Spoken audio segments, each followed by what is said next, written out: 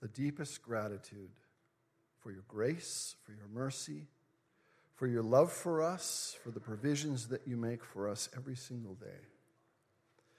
We thank you for bringing the group that went to Israel safely home in spite of kind of a crazy return trip. We're glad they're all back safely. Father, as we turn our attention now to your word, we call upon you to give us eyes and ears to see and hear clearly what you have for us today.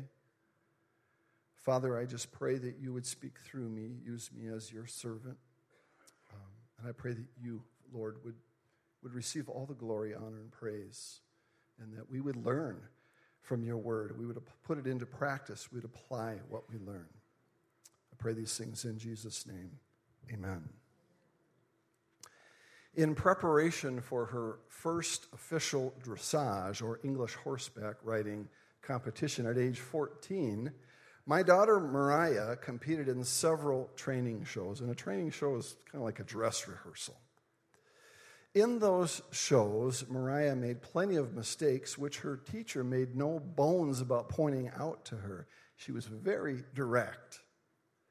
But what I really appreciated about that teacher was that she pointed out Mariah's mistakes with this outlook clearly in view. Sometimes it was spoken, sometimes it was unspoken, but it was always there. Mariah, don't dwell on your mistakes. Learn from them. And as a result, you'll do better next time. Now, Mariah sometimes felt bad about hearing about her mistakes, but in the end, she embraced those words of wisdom, and as a result, she got first place in her division at the dressage competition later that year. But more importantly, Mariah learned an invaluable life lesson. She learned how important it is that her attitude be influenced by a healthy view of both the past, especially the mistakes that she made in the past, and of the future, specifically what she should expect regarding the future. You know, that's the very same lesson the Apostle Paul wanted the church in Philippi to learn with respect to the process of sanctification, or of growing in holiness or Christ-likeness, and that's what we're going to consider together this morning. So if you have a Bible with you, please turn in that Bible to Philippians chapter 3 and find verse 12. If you don't have a Bible, just raise your hand. Someone will put one in that hand. And as you're looking up the passage, I'm just going to give you a little bit of context.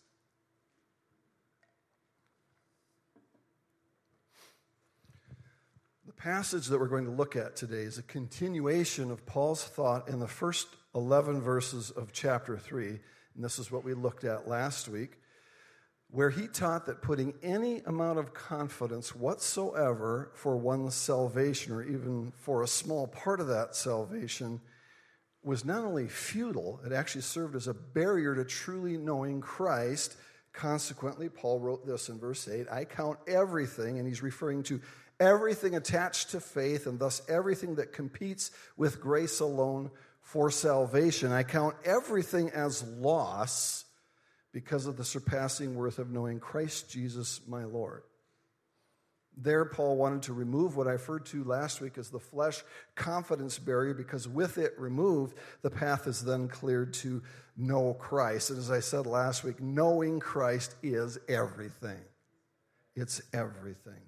Not only is it everything for salvation, it is everything for sanctification as well, because when we put all of our confidence in Christ, we then become more and more like Christ, more and more conformed to his image, and that is the goal of our sanctification. And that brings us to our passage. You got it? Philippians 3, verse 12. We're going to go through verse 16 this morning. Not that I have already obtained this or am already perfect, but I press on to make it my own, because Christ Jesus has made me his own. Brothers, I do not consider that I have made it my own, but one thing I do, forgetting what lies behind and straining forward to what lies ahead. I press on toward the goal for the prize of the upward call of God in Christ Jesus. Let those of us who are mature think this way.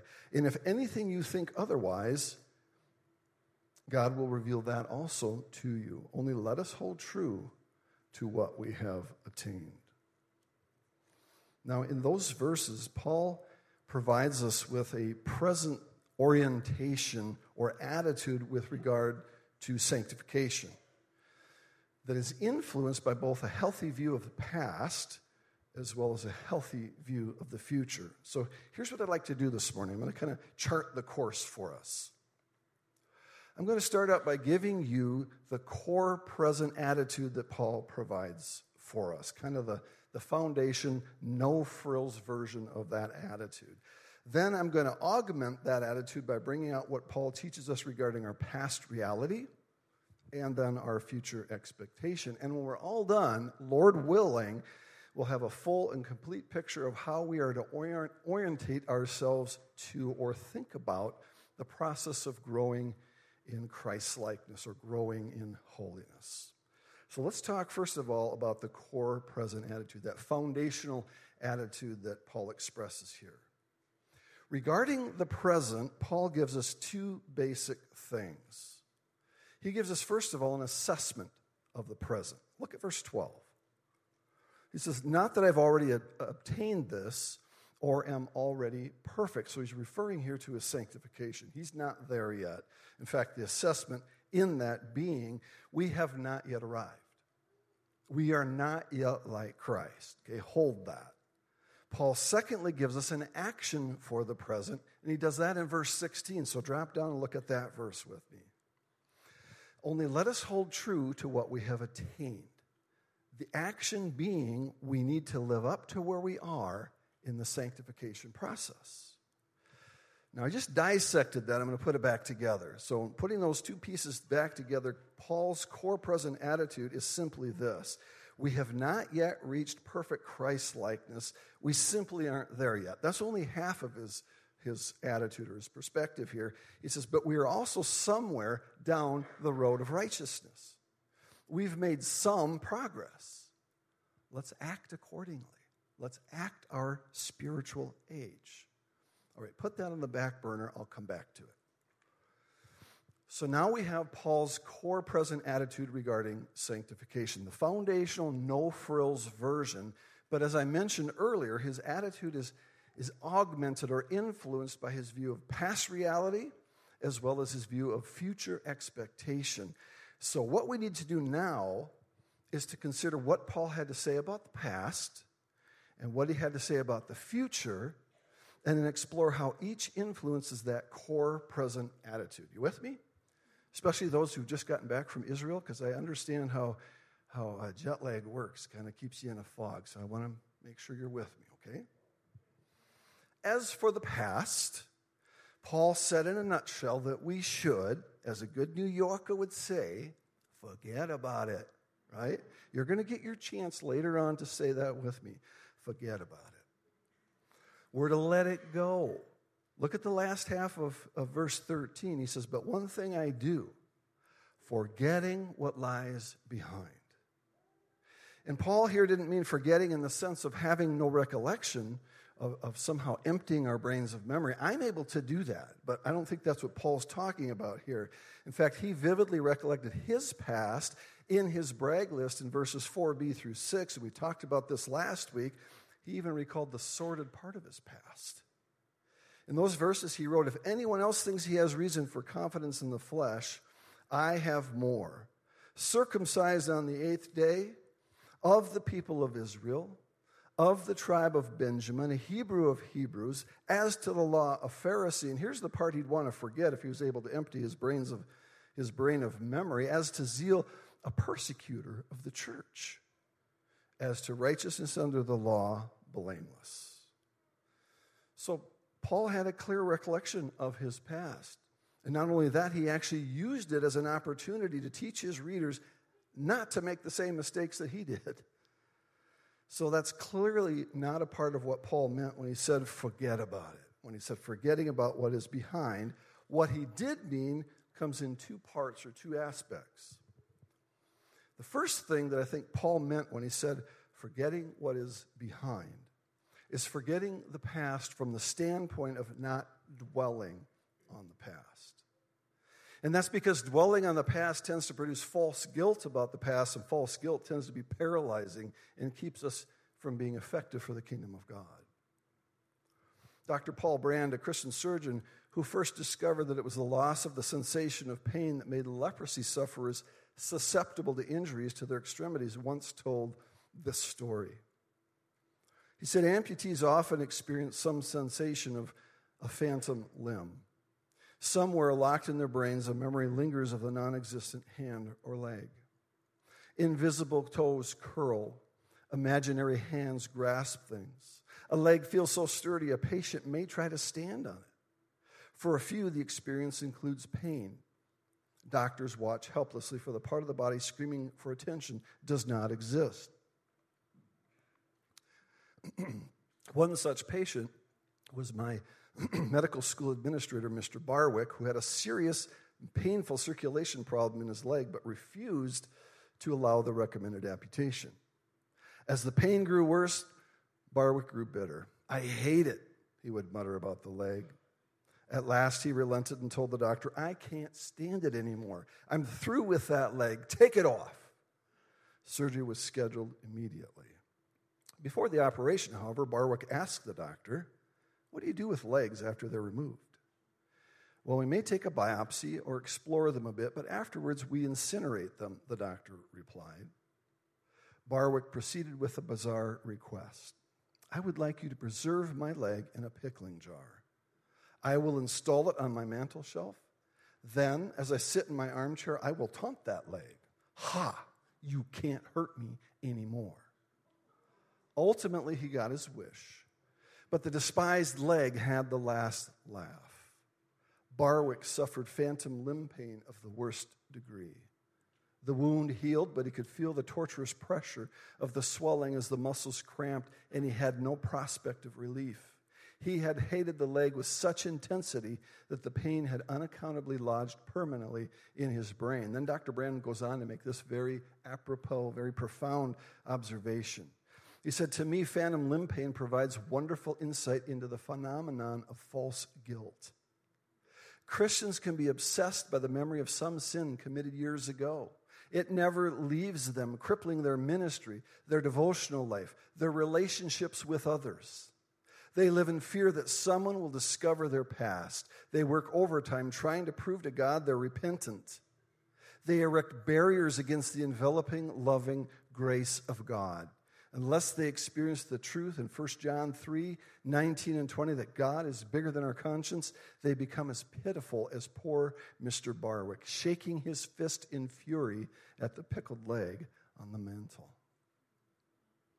So we're to forget what is behind us. First of all, from the standpoint of not allowing the past to produce false guilt that leaves us paralyzed and ineffective for the kingdom of God.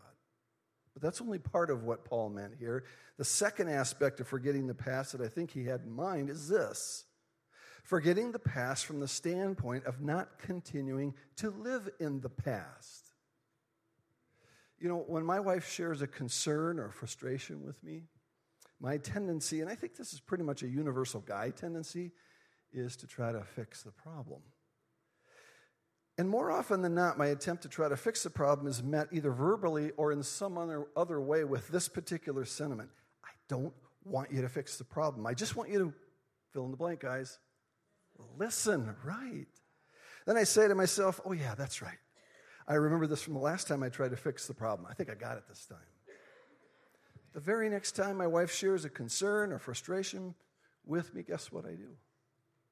Try to fix the problem. And my attempt to do so is usually met once again with an "I don't want you to fix the problem, Dan. I just want you to listen."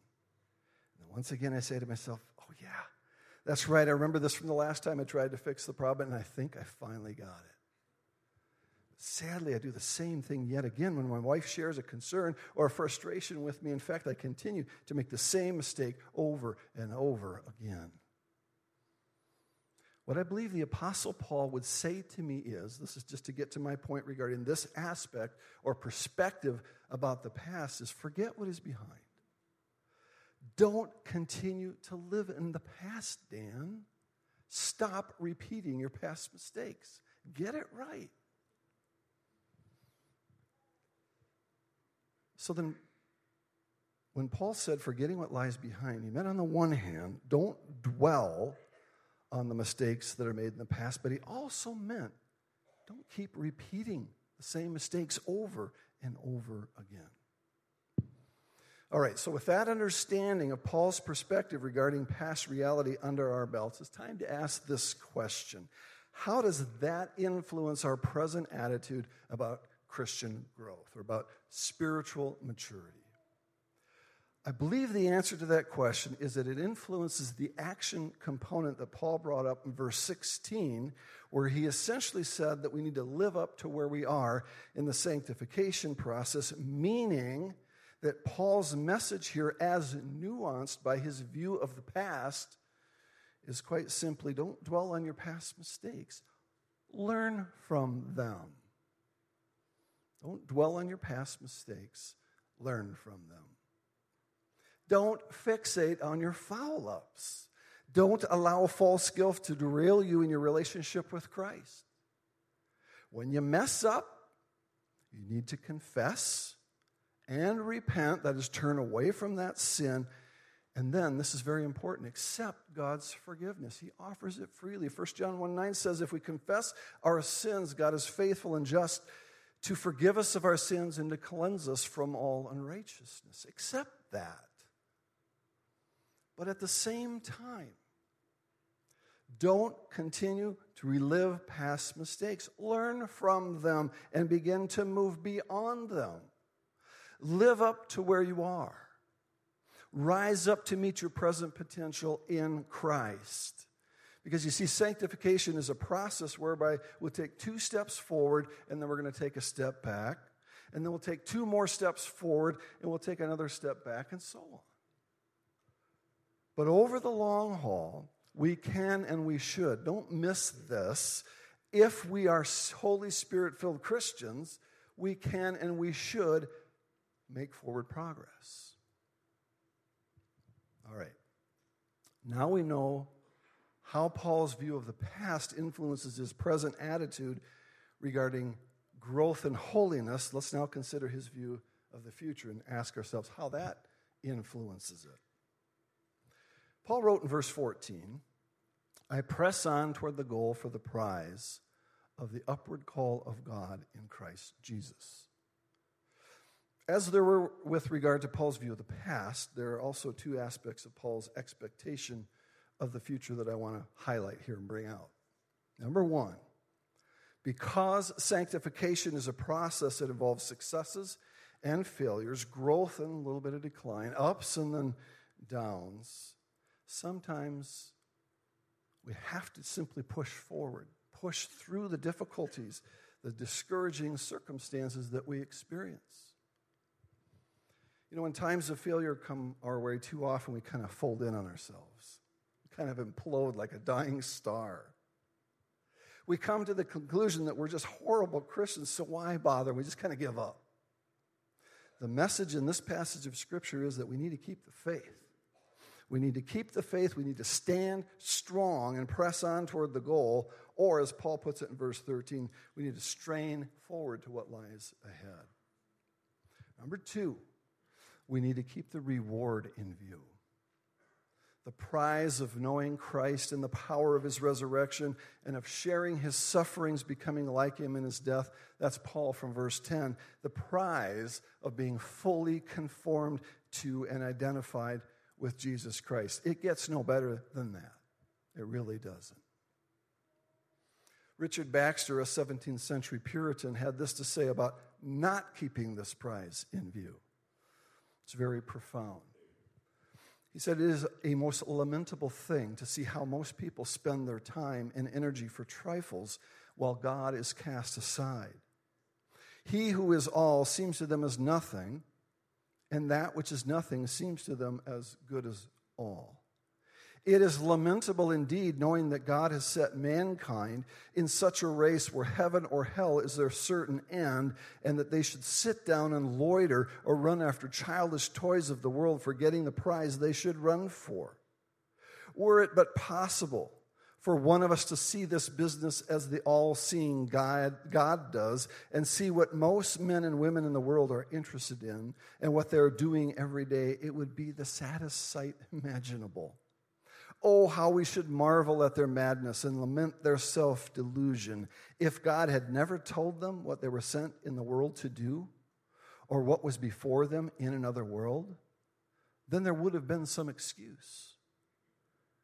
But it is his sealed word, and they profess to believe it. So the question at this point is this: how does this view of the future influence Paul's present attitude toward his growing knowledge of Jesus Christ?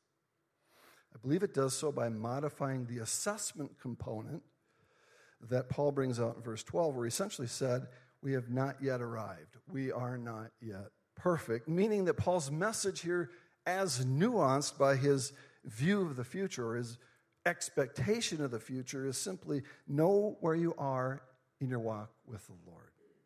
Be honest about it, but also expect to improve. In New Yorker terms, you would say, expect to do better, right? Forget about it for the past. Expect to do better for the future. Be realistic, absolutely, but also be positive and optimistic. If you've put your faith in Jesus Christ for salvation, you, my friend, are a child of God. We need to accurately assess where we are in our relationship with Christ, but we need to do so with an optimistic forward look and with an eager anticipation of the prize, that of being fully conformed to his image. Stories told of a little leaguer who, when asked the score of the game by a passerby, responded, "There's no one out, the bases are full. They're winning 42-0. The passerby replies, "You're getting whipped, aren't you, my friend?" Without hesitation, the young ball player retorted, "No, sir, our side hasn't been up to bat yet." That is realism mixed with a whole lot of positive optimism. All right, it's time to bring all of the pieces together that I've dissected and to come up with one final statement regarding Paul's attitude about sanctification, or growing in holiness, as it's nuanced by his view of the past as well as his view of the future. And here is that statement. As long as we're here on this earth, we will not be perfectly Christ-like. It simply won't happen. That will happen when we're in glory one day. We will continue to make mistakes for the rest of our lives to one degree or another. And as a Christian, we should expect those mistakes to be fewer and fewer as time passes. But here's the important lesson, the important message about those mistakes. We should never allow the mistakes that we make to hold us back, whether via guilt, false guilt that is, or by settling into bad habits. Rather, we need to learn from our mistakes, we need to move past those mistakes, and we need to expect to grow in Christ-likeness in spite of those mistakes, and sometimes even because of those mistakes. And lastly, we need to eagerly and optimistically anticipate the reward that awaits us when we finally enter into God's presence. That's kind of the passage.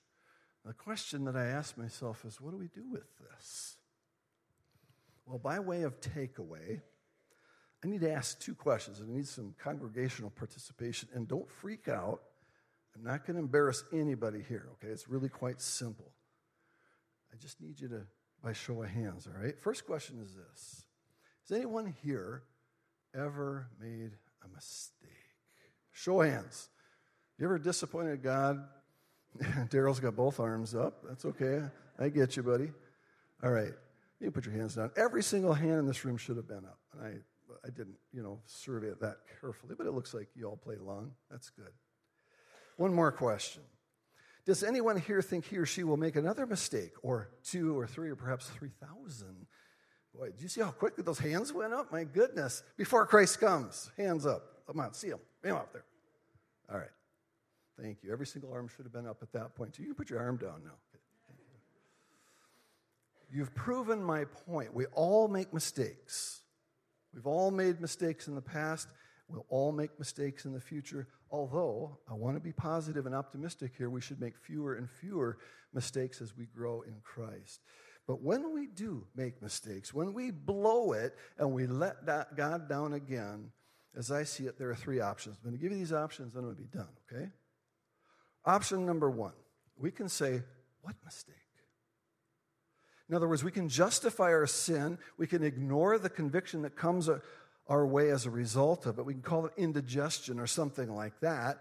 And we can become defensive and argumentative with anyone who tries to call us out on that sin. But here's the important question. What does that do for us with regard to growing in Christ, our sanctification? Does that help us grow as Christians? On the contrary, it actually causes us to regress as Christians. So that's out. We don't want to justify our sin. Second option, we can wallow in guilt over our trespasses. We can hang our heads and beat ourselves up, lamenting to every single person that we meet about how unworthy we are to be used by God. Put very simply, we can become spiritual whiners. And trust me, nobody likes spiritual whiners. But the more important question here is, what does that do for our growth in holiness? Does that help us grow as Christians? No. So that leaves us with this third option. See how I set you up there? Third option is we can confess it. When we blow it, we can confess it. That is, call it what it is. Repent of it. That is, turn away from it. Believe God's promise to forgive us. Accept his cleansing and restoration. And move on and do better next time. All with an optimistic eye on the prize that awaits us. Where do you suppose that will take us in the process of sanctification? Will that help us grow as Christians? Yeah, it will. We will live and learn, growing in spite of and because of our mistakes and because of the ongoing experience of receiving God's wonderful grace. Let's pray together. Oh, Father, I think we all needed to hear this message because we all blow it. Father, give us the right attitude, the right frame of mind, the right way to view this process that we're all going through. If we have a relationship with you through Christ, we're all going through these growing pains of becoming more like Christ. When we blow it, we need to forget what is behind, as Paul said.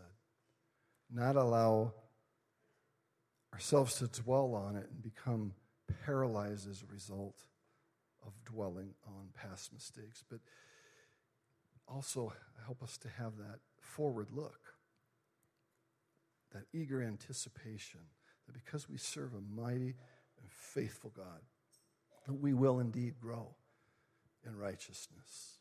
We won't get there. We won't perfectly be there until we stand in glory with you, but we will ultimately become like Christ.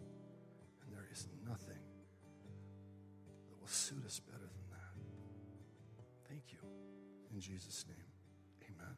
Let's all stand. Let's pray, sing the song together.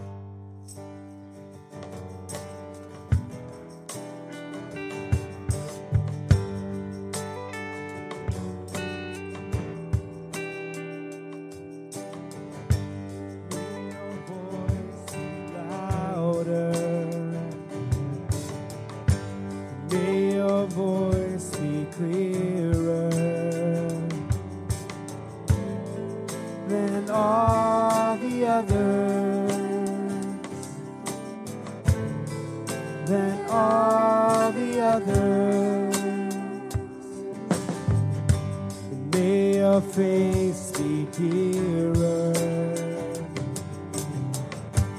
May your words be sweeter than all the others, than all the the others in my life. Please keep my eyes fixed on you. Please root my heart so deep in you. Keep me abiding. Keep me abiding. Keep me abiding that I may bear fruit.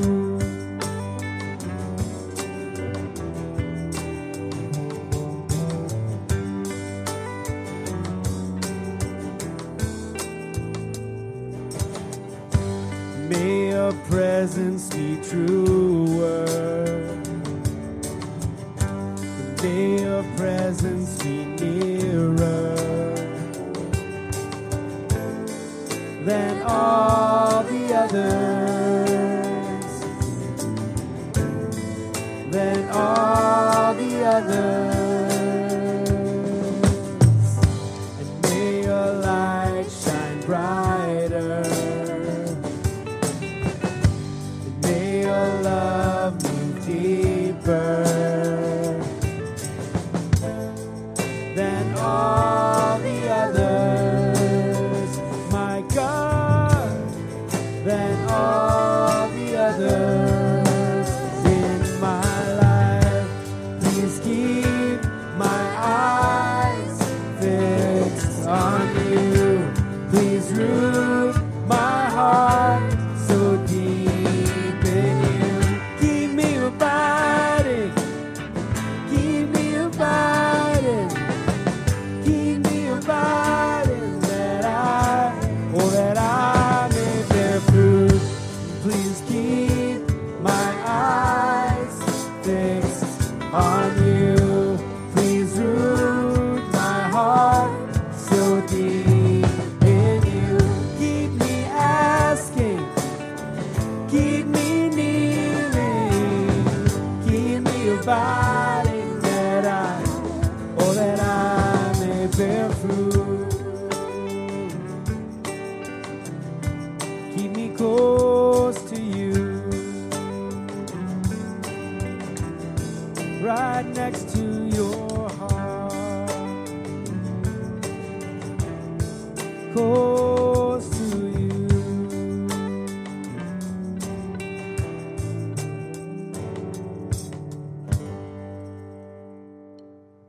Told you I was going to give you a chance to speak a little New York, right? So this will be your take home, all right? So regarding the past, we're supposed to forget about it. So on the count of three, I want all of us together to say the New Yorker phrase, forget about it, okay? 1, 2, 3.